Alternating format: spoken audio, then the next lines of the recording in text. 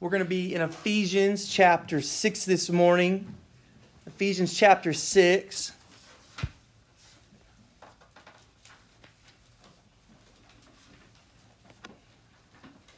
Verses 1 through 4.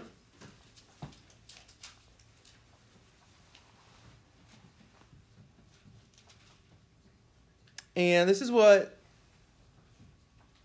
Paul says. He says, "Children, obey your parents in the Lord, for this is right. Honor your father and mother. This is the first commandment with a promise, that it may go well with you and that you may live long in the land. Fathers, do not provoke your children to anger, but bring them up in the discipline and instruction of the Lord."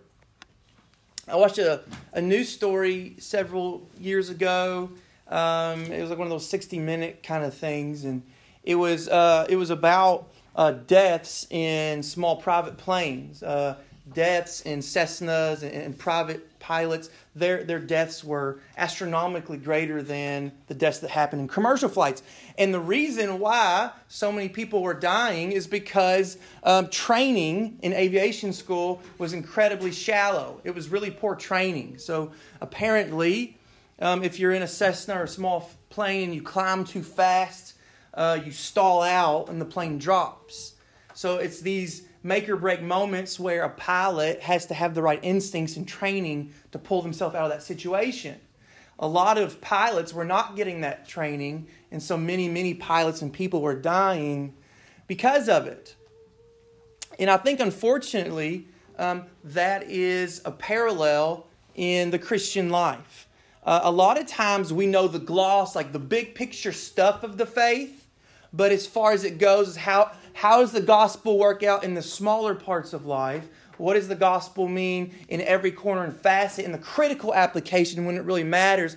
We haven't spent too much time thinking about it. And so I want us to see what Paul has to say about one of those smaller facets, the things that if you gloss over it, it may seem unimportant, but in the end it'll be detrimental if you don't. And what Paul's talking about here at the end of his letter to the church in Ephesus is the Christian home. He's talking about the family. That's what I just want us to consider this morning together. So recap here, because we're at the end. We looked at something in Ephesians a couple weeks ago.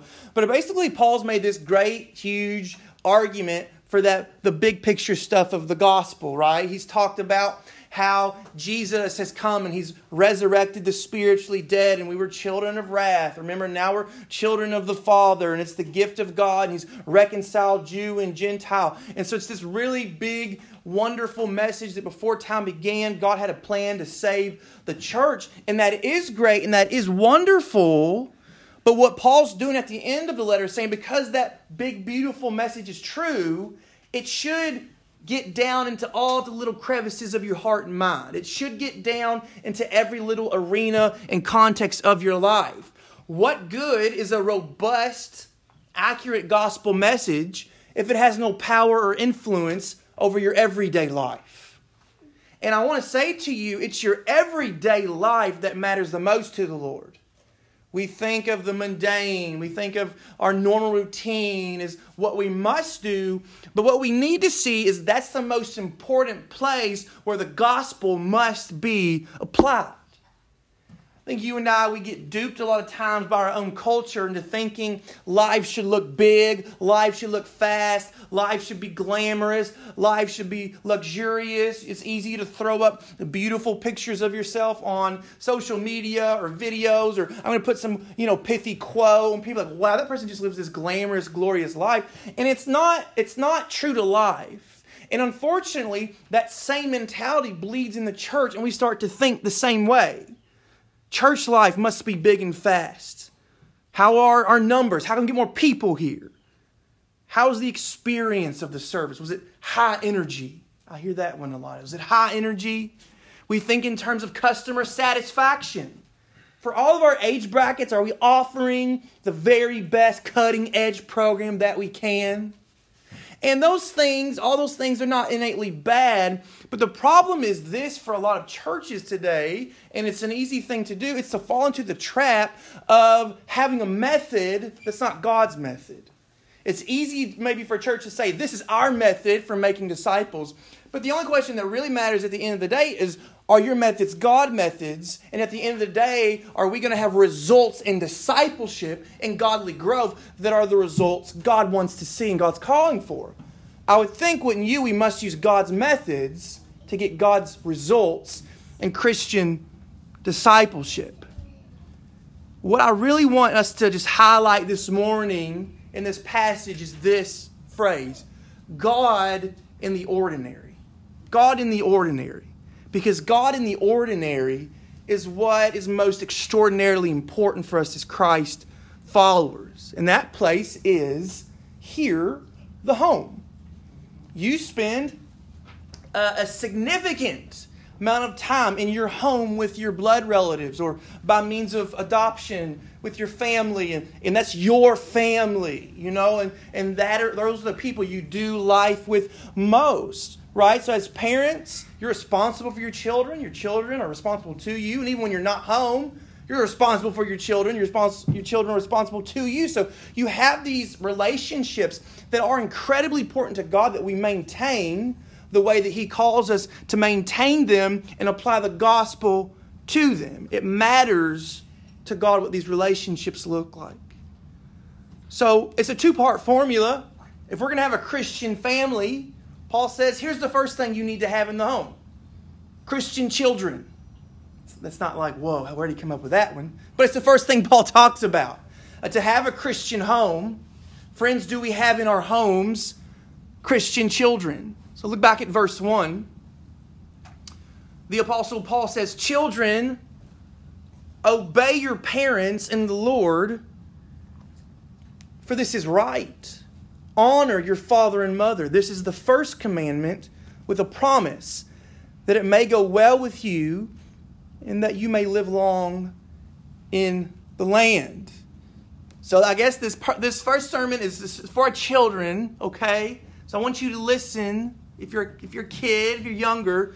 But even if we're adults, we still have parents, possibly if they haven't passed away yet. So still, we need to hear what God's saying. And I want to ask this question: how big of a deal is it to God that children obey their parents? How big of a deal is it? I want to look at a few passages to kind of discover that. In Exodus 20:12, the Lord says, honor your father and mother, that your days may be long in the land, and that Lord your God has given you. Now that is the fifth commandment in the Ten Commandments, but it is the first commandment relating to human relationships. So the first thing God says to people in terms of how they ought to treat one another is, hey, the child-parent relationship, this is what it needs to look like. In Deuteronomy 27:16, the law says, cursed be anyone who dishonors his father or his mother, and all the people shall say amen. Deuteronomy 21:18, if a man has a stubborn and rebellious son who will not obey the voice of his father or the voice of his mother, and though they discipline him, will not listen to them, then his father and his mother shall take hold of him and bring him out to the elders of his city at the gate of the place where he lives, and they shall say to the elders of his city, this is our son, and he's stubborn and rebellious. He will not obey our voice. He is a glutton and a drunkard. Then all the men of the city shall stone him to death with stones. So you shall purge the evil from your midst, and all Israel shall hear and fear. Now fast forward to the very end of time, to John's apocalypse, and this is what Paul says to Timothy. This is what it's going to look like. He says, but understand that in the last days there will come times of difficulty, for people will be lovers of self, lovers of money, proud, arrogant, abusive. Now catch this. In the middle of all these great wicked sins of the end times, disobedient to their parents. So of all the great sins you could think people would commit to mark the end of times, Paul's saying to Timothy, right there in the middle of them all, you will find this great wickedness. You will find children disobedient to their parents. it seems to me like obedience to parents is a really big deal. And here's why. Children that fail to honor, revere, obey their parents are failing to honor, revere, and obey God. Okay? Motherhood and fatherhood are the oldest institutions of human authority. When you go back to the garden, what was it that, or before the garden, what was it that Lucifer threw off? Well, he threw off God's authority. He denied God's innate, natural place as the authority of all angelic creatures, of all corporeal human creatures. Satan denied God's authority. So by way of extension, understand when God said to man, you have dominion over the earth. You cultivate it. You grow it. You enjoy it. Part of having dominion doesn't mean to dominate and crush it and destroy it. But part of that would mean raising up more people to know and love their God, to cultivate the world the way God intended. So God has put, by way of extension, His authority in every child's life to know how to please God. So when the child throws off authority, he is throwing off God's authority. That's why it's an incredibly big deal when we don't live in a society where respecting authority, particularly respecting, obeying, honoring parents, is taken serious. Parental authority is a good thing. It's a God-ordained thing. Parental authority, Paul says, ought to be obeyed in the Lord. Why? Because it's the Lord who's going to bring all things into submission. All things that are outside of what He has said is good. Outside of what God has said is right. Okay, I'll use the words chaos and I'll use the words anarchy. You say, now, those are too serious of words to be talking about the 8-year-old kid that throws a temper tantrum or the 13-year-old girl that slams, her door in her parents' face. I don't think so. I think that you and I, when we think that way, we have a small view of how important it is to God that righteousness and order be among people. It is not some small thing when a child denies the authorized leadership of authority in their life. It is not a phase your child is going through. It is sin. It is against God.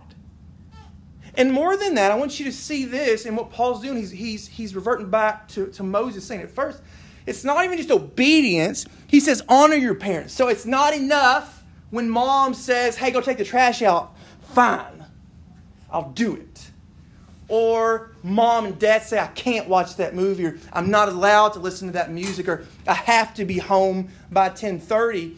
It's not enough to do it with a bad disposition.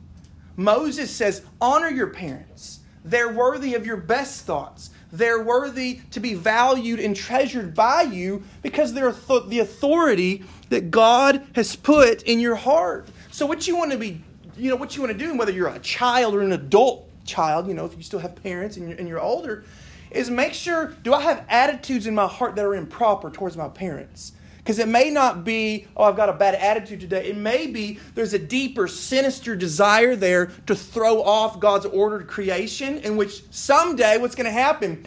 All righteousness will be manifested, and all wickedness and disobedience will be cast out forever. You say it's too serious. I don't think so. Paul said to Timothy, in the last days, this is what it will look like. In the last days, this will mark the godless. Children will be disobedient to their parents. Do you really want to see reform in America? You should stop looking to Capitol Hill because you won't find it there. If you want to see reform, look to the home. There isn't fear of the Lord in the government because there's not the fear of the Lord and consequently fear of mom and dad in the home. And that's the great problem with our time. Our children are not raised to respect God-authorized leadership. So I want to say to you as well then, our witness as Christians is undeniably linked to the home life. What is this great gospel message we preach that changes someone from death to life, from darkness to light, from stone to flesh, yet it raises hellions in the home? And that so often, I'm afraid, marks, quote unquote, Christian homes. Friends, let that not be true of our home lives. Let them be marked by children who honor, respect, revere, obey our parents. And if you're saying why, though, why? Well, one, because God said so, and that's enough. Two, because it's good for you. Authority for authority's sake, I would agree. I think that's tyranny. Someone just wants power for power's sake. But the authority that comes from God in His personal administration of justice, but secondly, in His institution of human authority, be it governments, and as we're talking about here with parents, it's good. In other words, Christian children need Christian parents. We need rules to guard and keep us from harm. The Proverbs say in Proverbs 6:20, "My son, keep your father's commandments, forsake not your mother's teaching, bind them on your heart always, tie them around your neck. When you walk, they will lead you. When you lie down, they will watch over you. When you awake, they will talk with you. For the commandment is a lamp and the teaching a light, and their proofs of discipline are the way of life." Toddlers don't know what's best for them. Teenagers don't know what's best for them. Young adults and old adults often don't know what's best for them. So what do you and I need that Lucifer lacked and that you and I lack apart from the Spirit? Humility. Humility to see and believe, I don't know what's best for me, and God loves me enough to put authority in my life to be a help to me. For the practical parts of life, how do you tie your shoes? Don't be alone with boys. When you grow up and get a job, pay your taxes. You go to jail, right? These things. But onto spiritual matters. So having a Christian home, and by grace, we're fighting for that as families in our church. But when you grow up with Christian parents, what a joy that is from a young age to be able to see the way of the Lord and grow up with the knowledge of God and what it looks like to please Him and live for Him. And Paul says that it will go well with you. Life will be long. Now, does that mean that necessarily if you obey and honor your parents, you're going to have this extremely long life? Maybe, probably, but sometimes, the Lord allows in His providence obedient children to be taken early. So you say, if I go and find a child that was obedient and for some sad reason they were taken early. So it doesn't mean we still don't live in a sinful world, but here's what that means. It means that God honors the life that honors the life of His parents. God thinks well of those who think well of authority and righteousness and obedience. And so it is a promise that you would have a long life in obeying and living within God's created order. But there's this question, I want to tack this on. What do I do if I didn't grow up in a Christian home? And a lot of people don't. And what do I do if I didn't even get good practical stuff? My parents were not good parents. They didn't teach me how to tie my shoes. They didn't teach me how to drive a car. They didn't teach me how to change oil. They didn't teach me this stuff. Am I off the hook from obeying my parents when they fail? Because even good parents fail to be good parents sometimes. No, someone else's wrong never validates you doing a wrong. I think what we have to do is the best we can honor the position of authority our parents hold when they don't honor that position themselves. And as best we can obey our parents when it doesn't run counter to the Word of God. We're still responsible. And here's the thing, and this is probably more relevant for adult children who you've never maybe had a great relationship with your mother, your father. What will be, I think, most useful in service to the Lord is going out of your way to give undeserved honor to them, helping them, revering them, checking in on them. That will be a gospel message to them that, I wasn't a great parent to my child, but look at how they're honoring me and loving me in my old age. That's a gospel witness, I would say to you. So we have to ask that question, why is it very normal to hear about kids, even in grade school, I think, cussing out the teacher? Why is it normal to hear about children being abusive to their teachers and hitting? And why do we hear about these things? It's really not, again, because schools are broken. It's not because government's broken. It's because the home is broken, friends. And what we need, again, I sympathize with people who say, oh, well, we need revival. Let's pray for revival, revival, revival. Revival is a phenomenal movement of God. God's Spirit chooses to do a supernatural work. That's not the nominal or normal means of how God wants His church to grow on earth. You know how God wants His church to grow is slow and quiet. Hey, mind your own business. Work hard with your hands. Raise a family. That's how God's wanting to work. So it's easy to say, oh, I want revival in my time, but not take the time to raise up your child in the fear of the Lord. You see what I'm saying? Pray for revival. I'll come to that prayer meeting too. But teach your child the fear of the Lord. That's how society, that's how the world will be changed for the power of the gospel. So again, to younger children and to older children, let's be abnormal in that we're normal in that we do what the Bible says. We're normal in heaven's terms. We obey our parents. We think well of our parents. We're grateful for our parents. I want to say to you, if you're younger, and I still need to hear this, be a learner. Humility. That's what we often lack in the child-parent relationship is, Mom, Dad don't know nothing. I know enough. I know enough. It's a silly example. I'll give it to you, though. When Jessica and I had just gotten married, we were about to get married, all that, and I was going to buy her a dog. I was like, man, I'm going to get her a dog. This is going to be great. It's her birthday. She's graduating college. So I'm on Craigslist, of all places, looking for a dog. And I found this Basset Hound. I was going to get this Basset Hound. It was pretty. It was really cheap. I had the money for it, whatever. But I told my dad, I was going to get it. He said, man, if you get that dog, they shed real bad. You'll be dealing with hair all over your house for, as long as you have that dog. That made me mad. What does he know? So I wasn't even talking to him anymore. I got off the phone. As long as we had that dog, you know what drove me absolutely crazy? There were dust bunnies and dog hair everywhere. And Basset Hounds, by fact, are the stinkiest and dumbest breed. So that's what I get for saying Dad knows nothing. That's a small example, but still, I think the Lord is kind to give us parents for those smaller things and for spiritual instruction as well. So be a learner. Look to your parents to learn from them in practical things and spiritual matters. And again, I say to you, be a light to your friends. Be a light to the world in the way that you honor and revere and respect your parents. When you're at school and your kids, other kids roll their eyes because mom and dad, did something that made them mad or not let me do this. You don't do that. Well, hey, I love my parents. My parents, they seek my good. They seek what's best for me. Honor your parents. Be different. And lastly, I would say this. If you're in that place saying, this is a great sermon, but I didn't experience that. Paul talks about being a spiritual father to Timothy. And I think God is gracious in this. When we come into the church, even if we didn't have a great upbringing in the home, the Lord is faithful to bring along people to still teach us and guide us in the faith and to help us with practical things. There are, outside of the Bible, a numerous number of great books on what godly parenting looks like.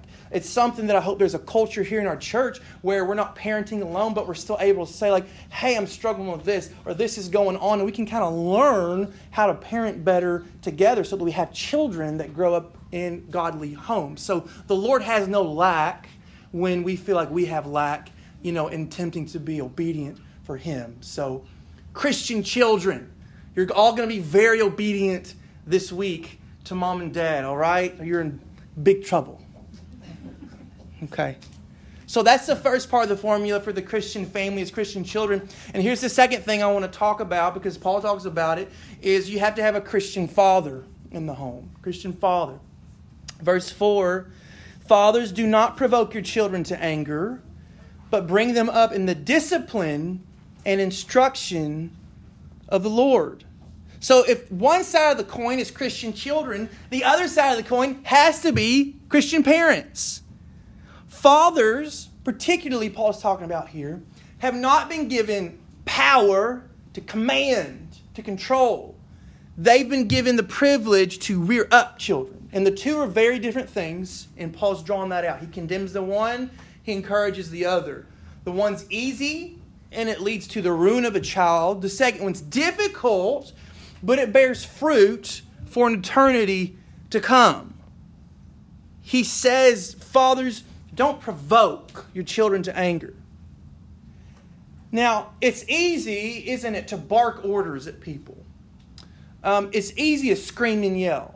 It's easy when someone does something that's wrong, or maybe you just don't like, preferentially, to chide them, to scold them. And that's just true in all human relationships. It's easiest to do with children. You know why? Because children are helpless. If you are cross and cold and rude to your friends, guess what? You're not going to have any friends pretty soon. If you're cold and cross and hateful to employees or fellow coworkers, they're probably going to figure out how to get away from you. If you're like that with your neighbors, they're running inside when you're going outside. But what can a child do when a father chooses to not be a father, but to be a taskmaster, to be a hard man? All they can do is bear the brunt of it. All they can do is take it.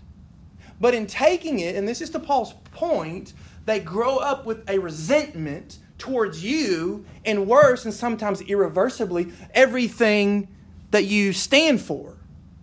So Paul says, fathers, you have not been called to dominate your children.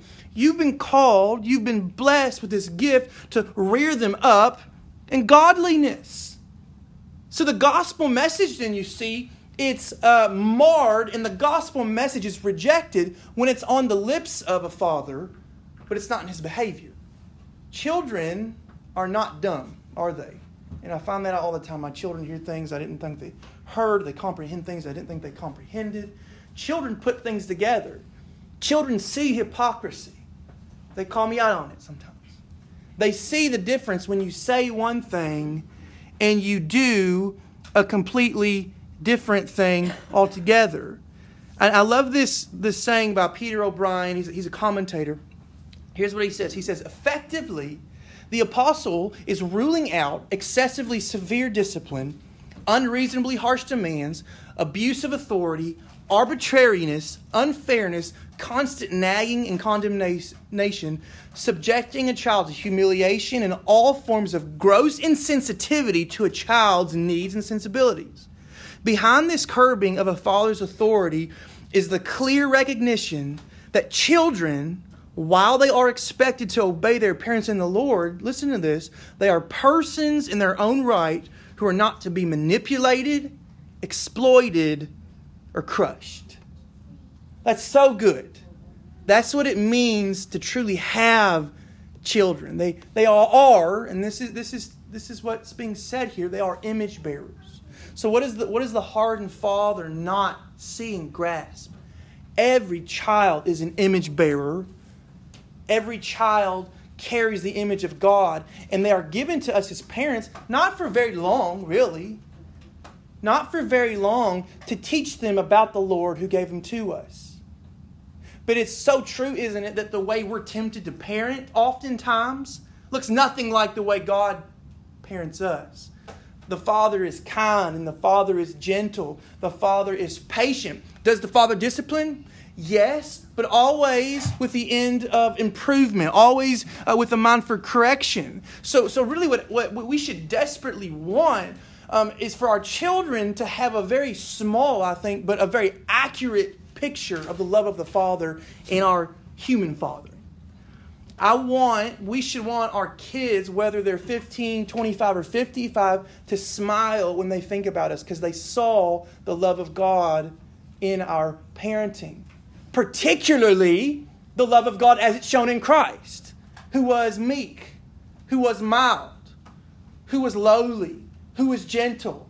Did Jesus speak truth when he needed to speak truth? Yes, he did. Did Jesus whip him out of the temple? Yes, he did. But you know what Jesus never did at the end of his discipline? He never made anyone feel unvaluable. And I think that's at the heart of what it means to discipline and love our children. It means to leave our children, even when we have to correct them, they should still feel loved. And they should still feel valuable, just as God makes us feel loved and valued. God, you must really love me to spank me that hard. I mean, I think that should be essentially the same kind of thought when our children walk away from an encounter of discipline with us.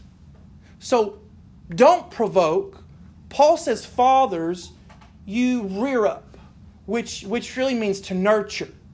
It means you have this great calling from God to help your child not survive in life. You've been given the calling to help your child thrive. In practical things. Dad, how do you change the oil? How do you do this? How is this done? All these smaller things that matter. Let's go open a bank account. Get a job. This is how you treat women. This is how you do this. This is how you treat all those things that are still important to God and matter. But on into the things of the Christian life to know the love of God. We have been given that responsibility. And so again, I want to say to us, as dads, if you're here, never, I think, in our time, in our country, has there been such a depletion of not just good fathers in the home, but godly fathers in the home. You want to change the world, you want to do things for God, it doesn't start out there, it starts in the home. It starts with opening up your Bible with your wife and children. It starts with praying with and for your children. It starts with making a Christ-centered community with your children. It starts with doing evangelism and hospitality in your own home so your children can see what that looks like. And I love the Martin Luther phrase, my first church is my own home. Do you want your kids to grow up someday and say, Dad was faithful to take us to church, or Dad was faithful to make our home a little church where Christ was manifested? See, I think that's the great joy and responsibility set before us as fathers. And if we do that as dads, you know what we're doing? The very thing we've been told to do. Fulfill the Great Commission. Make disciples. It's not parenting and disciple making. It's just disciple making. And the hardened criminal is not your first person to disciple. It's the boy, it's the girl in your home. These are your responsibility to raise them up, to follow Jesus and know the Lord. If you're a dad and you have kids, you have been given rich soil by the Lord. Rich soil to plant the seed of the gospel and to see that seed grow up to be a healthy, vibrant plant to do great things for God's kingdom. I pray we would not waste the wonderful opportunities we have under our own roofs to point our children to Jesus.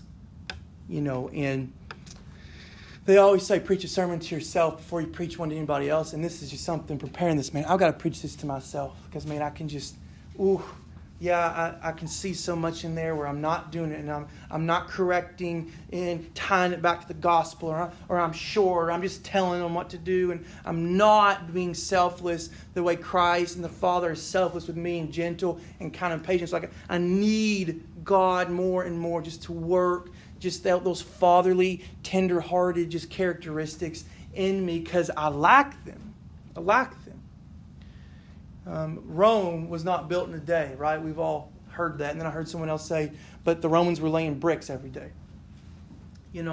I think that your children, they are not a product to finish, but parenting is not done overnight. I think we have to have a long view with our children. And I think it goes for adult children. I hope we don't think, 17, see ya. I hope you don't fall apart in the world.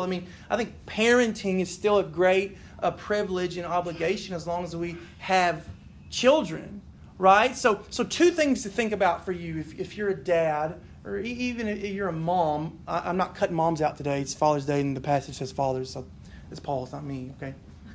But two things: disposition and plan. Disposition. You cannot give away what you don't have. In other words, if you're not spending time with Jesus, if you're not experiencing the love and the fatherly care of God through Christ, there's no way in the world you could possibly do it yourself. So you will rob your children of godly parenting when you rob yourself of godly parenting, as you have it in the Spirit and in the Word in your own times in the Lord. So forsaking your spiritual health is forsaking the spiritual health of your family. Don't do that. Be a man of God that stays close. Keep a godly disposition. Secondly, have a plan. I think we don't do good things in life, not because we don't necessarily mean to, it's because we don't strategize the way that we should. And living by the Spirit and doing things God's way does not mean I'm just going to sit and just God is or isn't going to like do it like you're not a marionette. I think we still have to say, okay, what does it look like with the Bible to faithfully parent my children in the Lord? So a few probing questions. Is it normal for you to pray with your children in the morning, at mealtime, and at night? In my best seasons, we do that. We're praying together just a little bit before the day starts. We're just, even if it's just a quick psalm I read, and we're praying that together. It gets everybody tuned up for the day.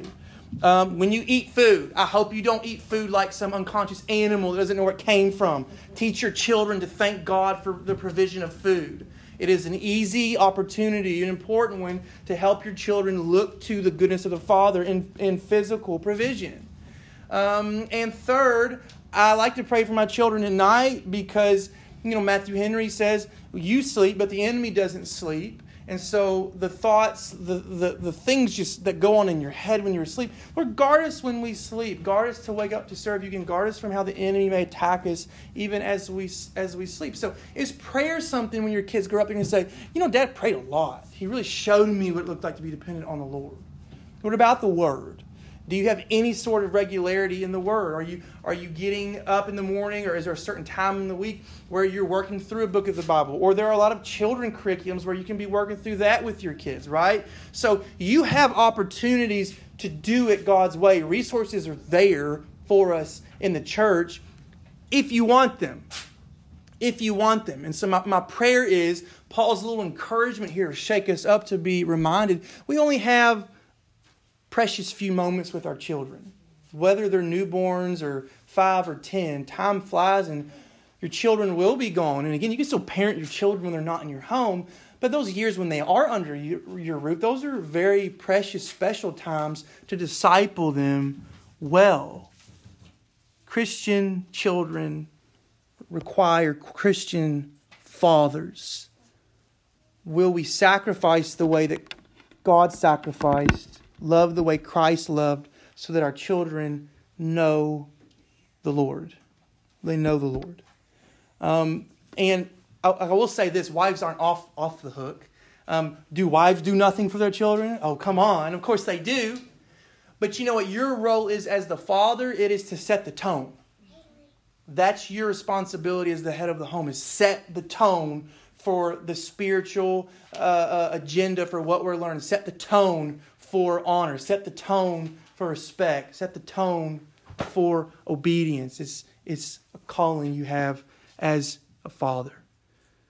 So if we're going to have Christian families, Christ must be the center of the home. And simply said, Christ must be present in the home, where children grow up in the fear of the Lord, where fathers and mothers show the love of Christ to their children, and where families with other Christian families make up the church, which is salt and light to the world.